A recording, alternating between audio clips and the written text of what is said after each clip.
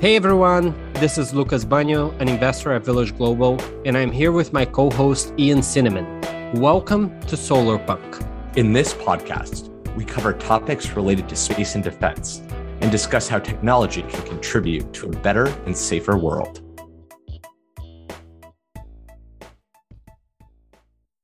Hey everybody, we're really excited to have Raj Shah with us today on the show. Raj is the co-founder of Shield Capital, an investment firm focused on technologies applicable to both commercial and defense markets. He's also the chairman of Resilience, a cybersecurity startup. Most recently, he was a managing partner of the Pentagon's Defense Innovation Unit Experimental, the IUX, reporting to the Secretary of Defense. Raj led the IUX in its efforts to strengthen U.S. armed forces through contractual and cultural bridges between Silicon Valley and the Pentagon. Previously, Raj was senior director of strategy at Palo Alto Networks, which acquired Morta Security, where he was chief executive officer and co-founder. He began his business career as a consultant at McKinsey. Raj, welcome to the show. Lucas, great to be here with you. Amazing. Well, we're very excited to have you on. So, Raj, maybe to just kick us off, could you give us an overview of Shield Capital and the type of investments you're looking to make there? So Shield Capital is something I've been working on and thinking about for many years. And it is a early stage venture fund focused on companies at the intersection of national security and commercial customers. And our thesis is that companies that can delight customers in both categories. One will outperform and be just great investment. But secondly, it will be really important for what I think is the greatest challenge of our generation, with this authoritarianism versus liberal Western democracies. And I've got the great benefit of working with an amazing set of colleagues who I've known for a very long time. Incredible. When you're looking to make investment into companies building dual-use technologies, how do you evaluate whether or not the founders already have the experience in navigating government contracting? We've talked to a lot of speakers here that share a little bit more about the maze that it is working with the government. Well, from the investor hat, how much do you care about whether or not the founder knows how to go through that maze? It's a great question. And so maybe I'll say two things. First off, we take an expansive view of what it means to be at this nexus. And it doesn't necessarily mean that the companies actually have to sell to the government or the intelligence communities, but just that influencing and interacting with them will give them an unfair advantage in the market. But more directly to your question, Lucas, is quite candidly, we don't care if our entrepreneurs have deep experience in selling to the government, if that's part of the business model. That's where we come in, because these skills of how to navigate take a really long time to learn, and you have to do it by having experience. And we've got guys in our team like a guy named David Rothside, who spent 13 years as an acquisition officer in the U.S. Air Force, ran all their software acquisitions, and so really knows the ins and outs. So we can bring that. And then, the other half of it, I think, to be a good investor is it helps to be an operator in startup world. And so if you look at our founding partners, three of us have gone from paper napkins to unicorn ourselves. So, more specifically, when we're looking at a company and we're evaluating it, we're really looking at three things. Not first and foremost is the team. Like, who are they? How have we known them? How passionate are they? As you guys both know, startups are hard, and you need someone that's going to fight through the difficulties that inevitably come up. So, who's the team, and what do we think about them? Then, of course, is the market. Is it big enough? And for us, it's what's the commercial side of it, because that is a critical piece for us. Because as much as I love the government and have spent years of my life making it easier to sell into government, it's still hard, and you want to have two pathways. And then thirdly, of course, is the technology. What are they building? What's their solution? Why are customers excited about it? So that's what we look at when we're considering partnering with a company. So, Raj, a lot of the companies that end up being dual use tend to often involve hardware or not pure software. Recently, of course, we had this major economic downturn. We may or may not be in a recession. How has that affected these hard tech companies particularly the dual use ones, as opposed to pure software companies that might not be as applicable for dual use type roles? Yeah, it's interesting. When you have these market downturns, which has been new for, I think, a lot of people in this ecosystem, the one good thing about the government is that their budgets don't also follow the markets, right? They're still going to spend. And in fact, if anything, they're going to spend more. So it's a great customer to have. And, traditionally, the places like the Department of Defense, for example, they know how to buy hardware more than they know how to buy software, though they're slowly, I think, maturing along that curve. And so I think it's a unique opportunity in time during a downturn, one for the government, right? So the government can say, I really want technology in these areas, even if they're hardware, and by being a good customer can influence the market perhaps more than they normally would, because traditionally they're a smaller buyer. On the entrepreneurial side, for company founders, if done right, and that's a big asterisk, because otherwise, if you don't do it right, you can waste a lot of time with the government. But if done right, the government can be a great customer and can provide essential revenue for that business while the private markets may be contracting. So I think this is again part of the thesis that we have of having companies that sit at that nexus will allow them to outperform in all market conditions. So speaking of understanding how to make sure your companies are able to work well with the government, before you started Shield, you led DIU. We've also had Mike Brown on the podcast as well, who was also leading DIU. Tell us a little bit about your top takeaways and what are some of the lessons that you impart on your founders from that experience? So I think there's a couple of things that I would focus on, the advice we give founders. First and foremost is be very judicious with your time and where you approach, right? The outside of running out of cash, right? The most limiting factor for a startup is time. You just have a small team, you have so much to do. Where are you going to spend your time? So be very, very careful as to which agencies and customers that you interface with, right? Because while the DoD is one big organization, it's not really one customer. It's probably 100 customers within there, maybe more, 1,000. And so selecting who's going to give you the most return for your time, I think is the number one. And number two is that, especially if you're not from there, or even if you are, get real help. Get help from an investor that knows it, get help from, other advisory groups, because you've got to line up who's got the money, who's got the contract, who's got the need, who's got the authority, who's got the timeline, and all this stuff has to magically come together at the right time for it to result in a contract for a startup. So I think really understanding that and navigating that is key. So get help. And then I think the thirdly, and the most the final one I give advice is, work on stuff that's really important. And by that, I mean stuff that is really going to make a measure of difference in operations, in how our men and women do their jobs, and again helps our country and our allies and our partners be the deterrence against authoritarianism. And I think that's important for a couple of reasons. Like, one, it's just exciting. Your engineers are going to be excited. Like, you feel good when you come home, like you help make the world a better place. So I think that's really great. And then more from a business standpoint, those are the things that get the greatest attention. And so if you do a good job, people will see it because, it matters. Lives are on the line. And then that will, I think, create momentum from a business standpoint to grow. So those are kind of top three things I tell entrepreneurs. Amazing. And Raj, when you look back, 6 to 8 years ago, when you were heading the Defense Innovation Unit, how would you evaluate the overall ecosystem, not just DIU, but the overall ecosystem when it comes to startups working in the government? How are things back then, and where are we at now? Man, it's so different. It's like night and day. And so there's lots of complaining about acquisition reform, and I've written a bunch of stuff about that, but it is so much better than it was 6 to 8 years ago.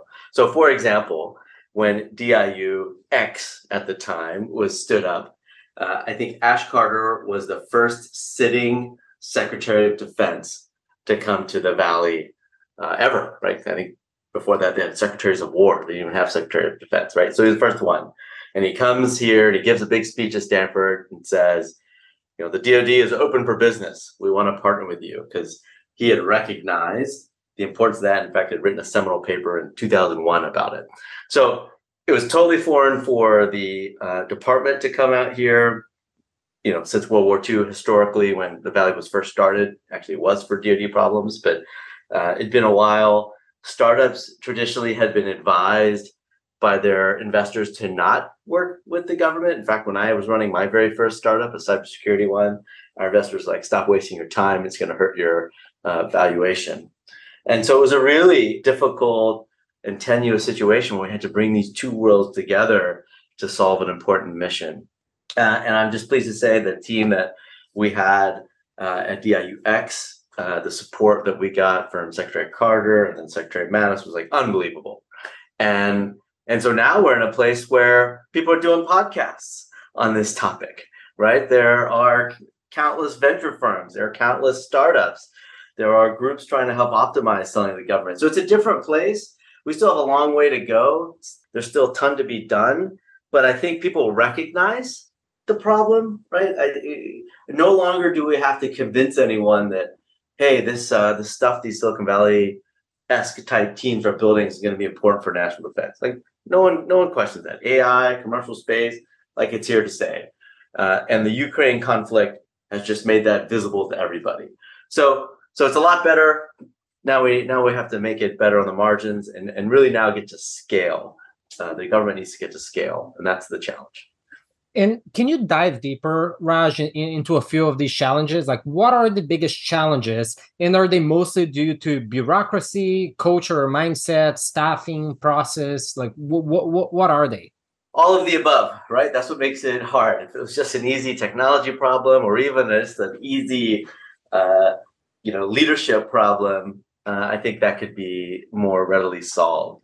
I know you had Steve Blank earlier on your show, and I will steal one of his phrases, which, we have an amazing system built for a world that no longer exists. And that is true. Our budgeting system, how we do requirements, how we build the software or hardware and get it out to our warfighters, it's built for an industrial age where you're going to buy an aircraft carrier and keep it for 50 years.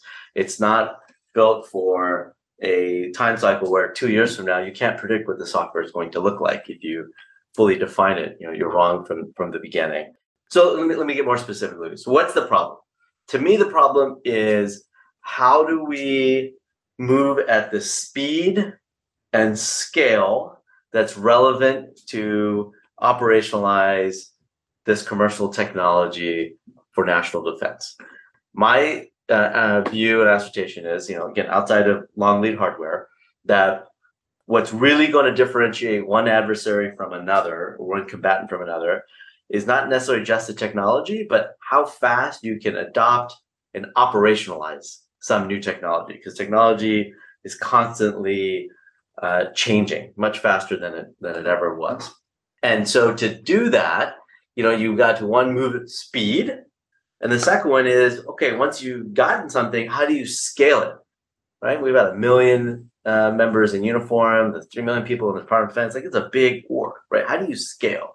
And so I think the challenge for those two is that our structures and our processes are not built for that. So things like DIU, wonderful track record. Mike Brown's done just an amazing job with it. But it's sort of an out-of-band process. It's not the core process. And you can't lay blame on the executive branch or the Department of Defense alone. The legislative branch has an equal, if not greater, role to play. So I'm hopeful that the two branches will get together and figure out how to adapt and reform the processes. There's a commission that the legislature has put together called the Commission on Planning, Programming, Budget, and Execution Reform. I'm honored to have a seat on that commission, and we're trying to reform the processes that were established in the 50s to modernize it. But it's really a matter of scale and speed, and less than of new invention. I think we know how to solve it. We just have to have the will to do it. To go one layer deep, Raj, how much of it, in terms of scale and speed, what are the specific things you think that the DoD should do, Congress, and then the executive office, the president? Yeah, good question. So I think we have to fundamentally. So let's use an example, a specific example. I think we have to fundamentally look at software procurement differently than we look at hardware, long lead hardware procurement. The way the process traditionally works is you have some warfighters, soldiers, sailors, airmen that have a need. They talk to a requirements person who puts a list of things, who then sends it off to a program office that's going to go execute it and budget for it. Then you have an acquisition team that actually writes the contract and oversees it. And then you have the folks actually writing the software, building the hardware at the performer. And those two chains, like no one talks. Like normally the people building the software and the people using it don't talk. So I think we just need a different system for when we think about software, low cost hardware. I think the way we do budgeting and the ability to be more iterative, start with a performer, start with multiple performers, down select, have milestones, be able to switch those contracts. So that's reformed a color of money, which is a abstract government concept we can get into, talk about the ability to cancel a contract and reappropriate those funds to someone else, being able to take your funds from one year, move them to another year. So there's some like basic structural budgeting things that seem pretty normal, commonplace in the private sector that for a host of reasons you can't do in the private sector. So it's starts with the planning process, the budgeting process, and of course the executive branch when they execute. So let's take a look at where we are today and how government or how companies work with the government. When you have companies in your portfolio, without changing how the government is operating, what is your advice on the right process they should be using to work with the government? Are there certain contract vehicles or certain methods that you tell them to go down or to avoid? What's the advice that you give? Yeah, so we give a couple pieces of advice. The first is to work with organizations that have the mandate and reputation of moving quickly.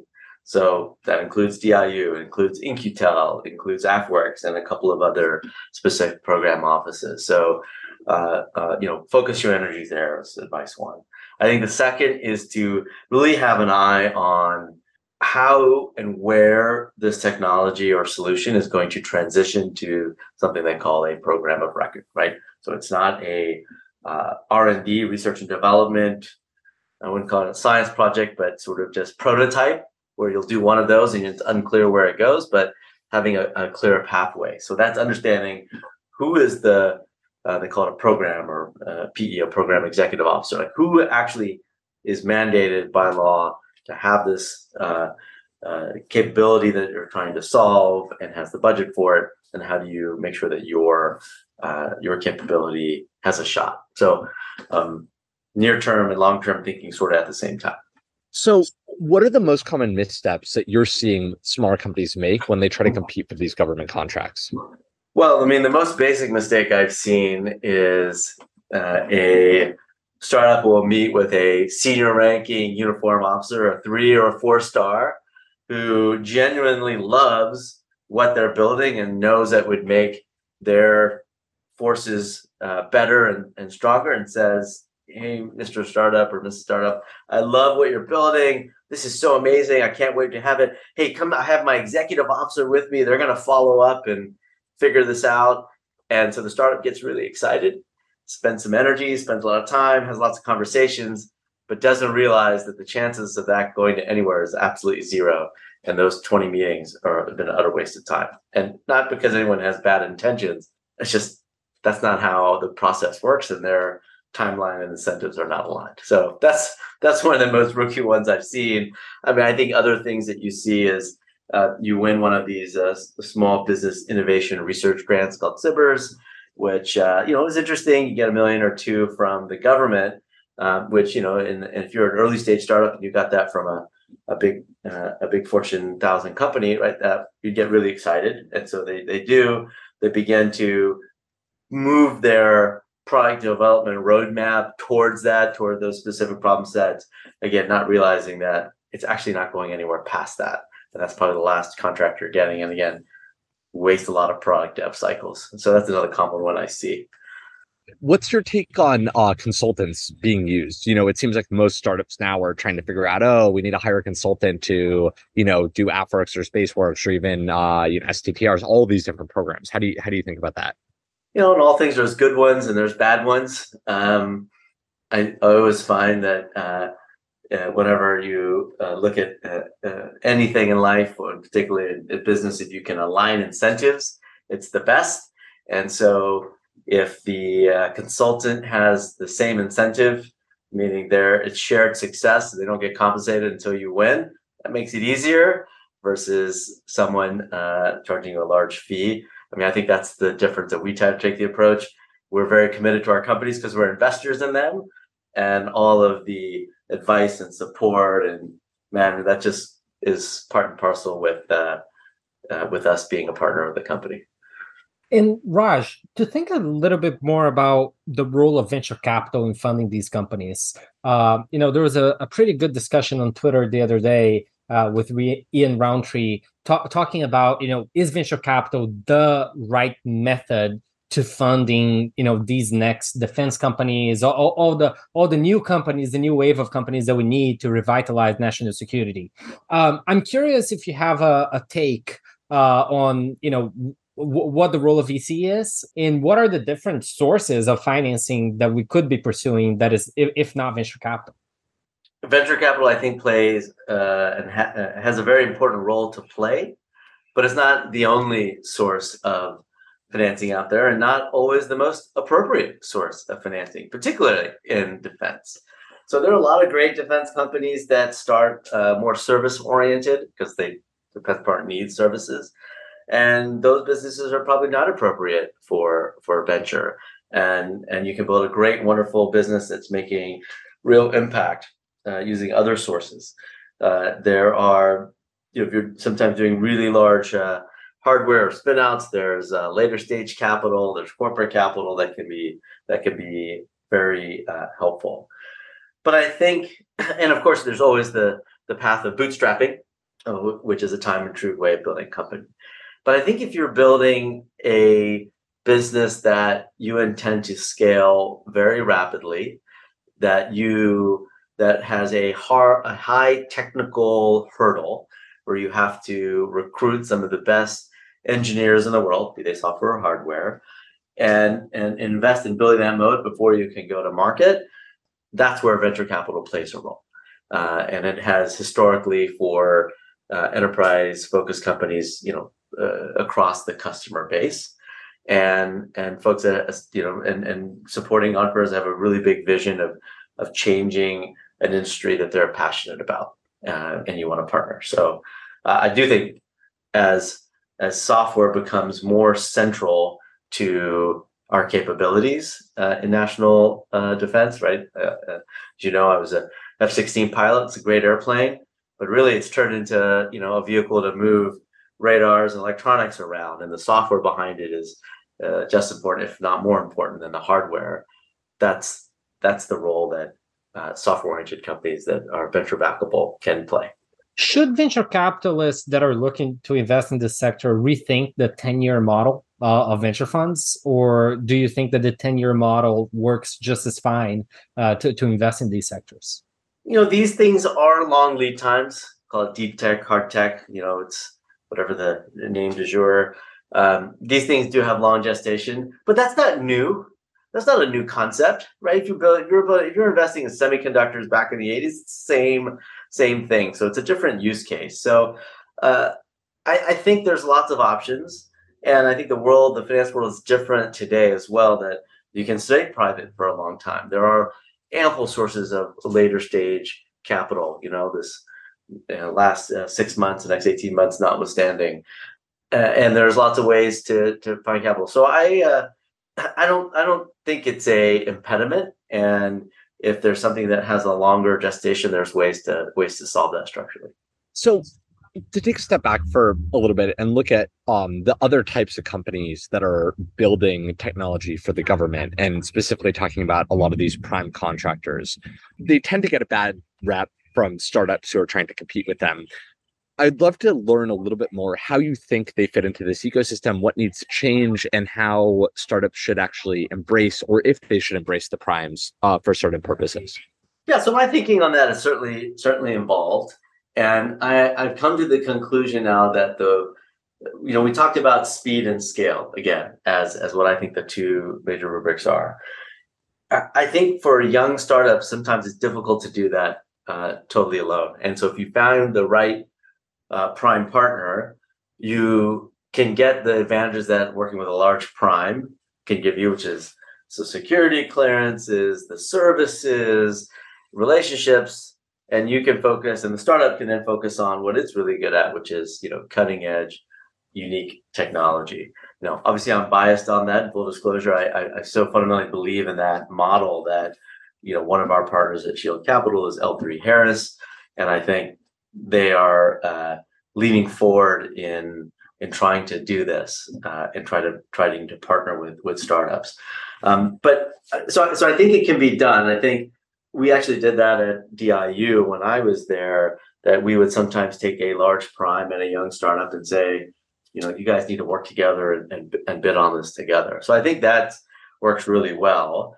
I think the challenge and why some primes get a bad rap is that they have leverage because of the contracts and because of the relationships. And so sometimes I think those primes are suffering from short-term thinking. Hey, I just need to maximize my margin on this one contract. And I don't care if that impales the young startup that's working with me, there'll be another one. And they don't, I think long-term that, hey, these guys are going to grow, they're going to have the best tech, and you want to have a collaborative relationship with them. And so I'm optimistic that they'll get there. Not all of them will.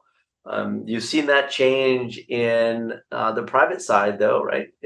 When young companies now work with some of the largest corporations, and of course everyone negotiates for the best deal, but they know that, hey, these startups are going to grow and succeed, and they want to have a good relationship. That's why they all have venture arms now. It's why they have partnerships. I don't think that all the primes have gotten there yet, but I think I'm starting to see some of them move in that direction. So Raj, other than the scale of those primes and the difficulty that startups have in general of competing with them, and acknowledging the slowness of the process of working with the government, what are the general mistakes or errors that founders commit when thinking about primes and working with the government? I think for startups, there's a couple of things that they need to think through. So one, certainly IP rights. The primes traditionally, again, using a model that was built in the hardware era, if we're going to work with someone, says, I want to have some IP here, I want to have some exclusivity or protection.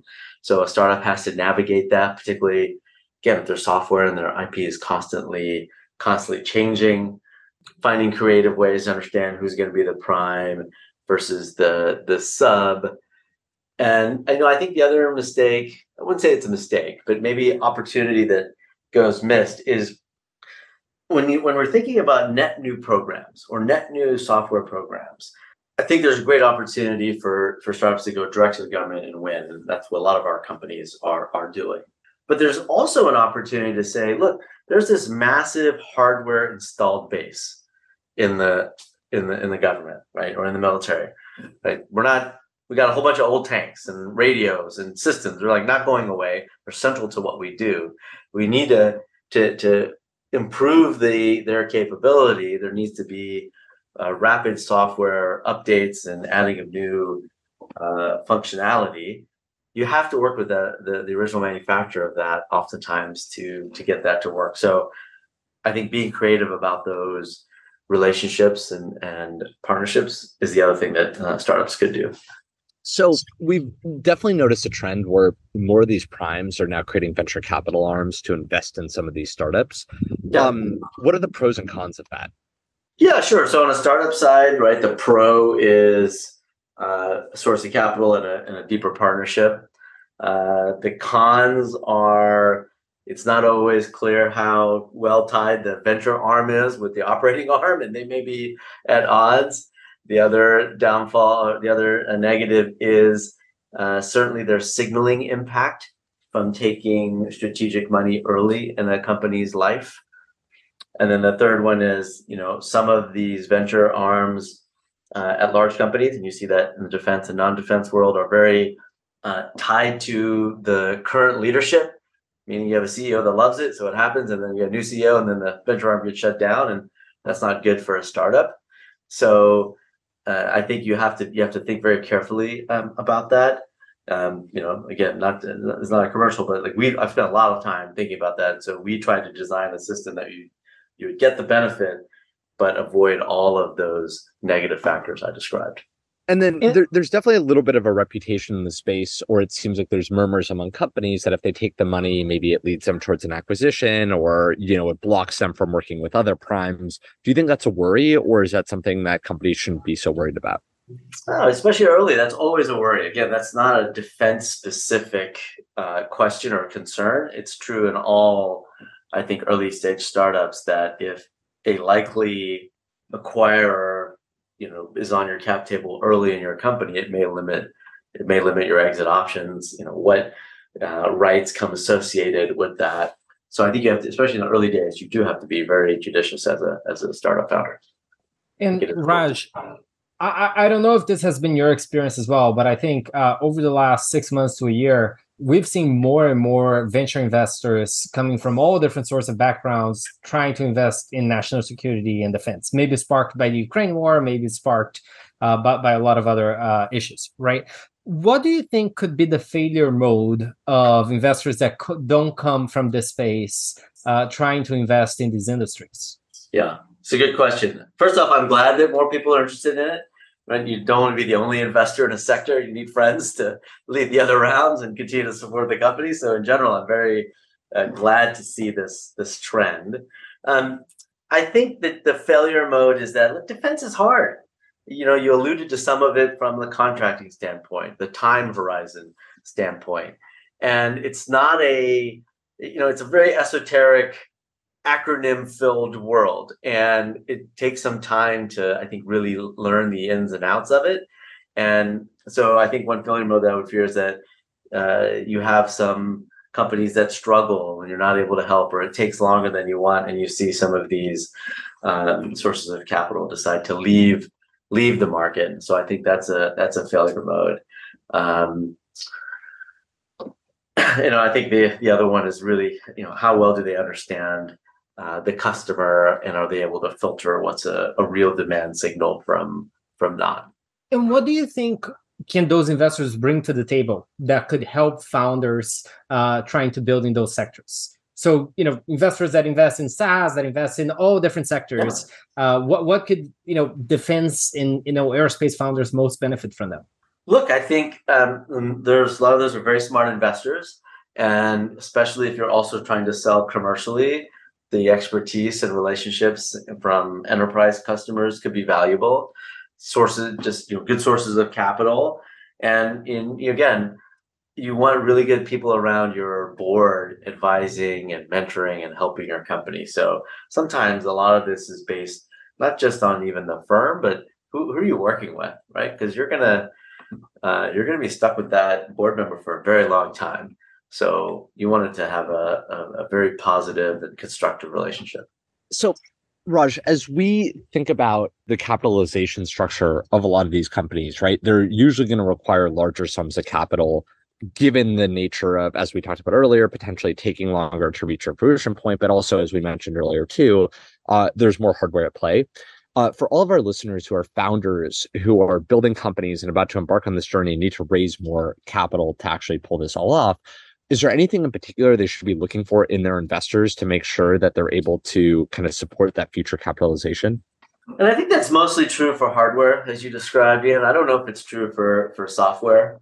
While some of the cycles are longer, if you're building really great software, there's oftentimes great commercial opportunities first. Like many of our cyber deals, we suggest they go commercially first and then DoD. So it's not always that way. And once you start with DoD or government, they're slow. But the good thing is they always pay on time, and they usually keep paying. So it can be positive. But to your point on, I think, hardware, I think it's really important that folks select investors that either have a reputation of deep pockets and following on, or just have a lot of great reputation in the industry, so people follow them, and they view them as a signal, because raising, especially for hardware, raising B and C rounds can become difficult, and you want to have the right supporters, rowing the boat with you.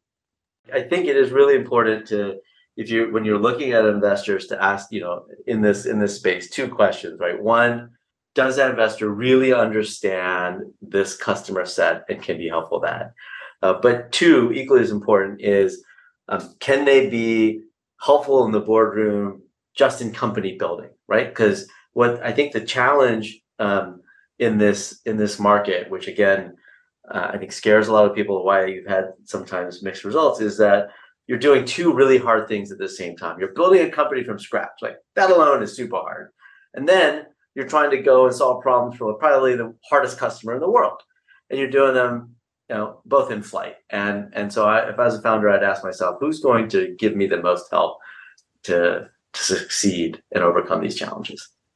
And Raj, when you think about spaces to invest in that related to national security, are there any white spaces that you have not seen a lot of activity in that you're really excited about?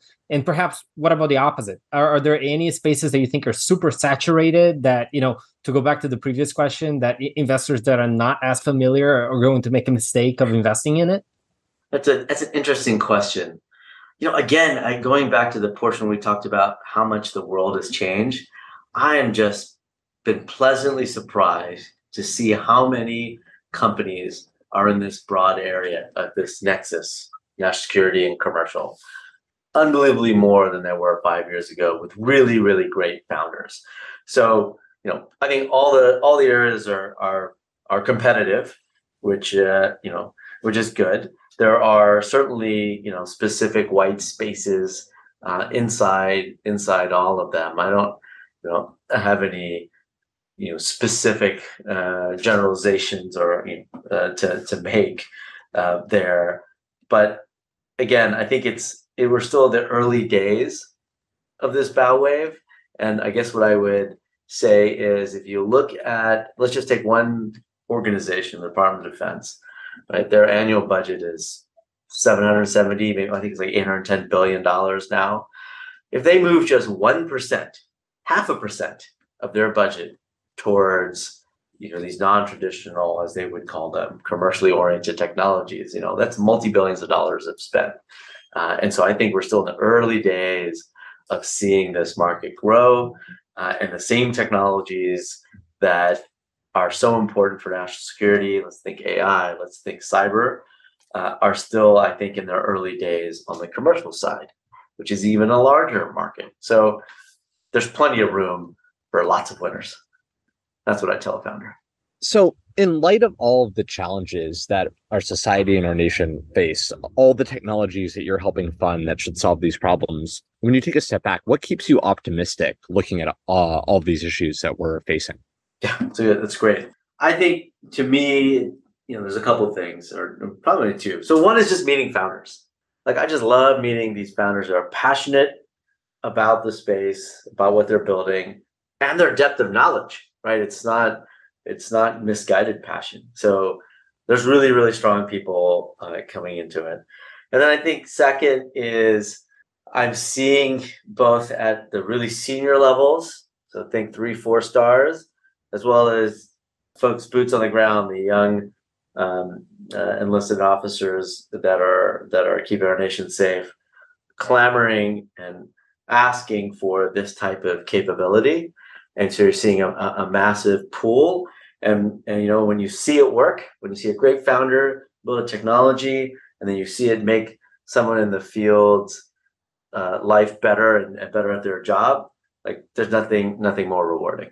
Incredible. And Raj, what would be your message to the audience and the founders that want to build in the space, but for whatever reason, do not think that they have the right background or the perfect match to build into one of those industries? I'd give them two pieces of advice. One, just do it, and two, call me. Let's talk about it. We're happy to help. I love it. And what would be the best way for founders to get in touch with you and Shield Capital? Just send me an email. It's rshaw@shieldcap.com. Incredible. Raj, thank you so much for coming to the podcast. Thanks, Lucas. Thanks, Ian. I appreciate the opportunity. If you're an early stage entrepreneur, we'd love to hear from you. Check us out at villageglobal.vc.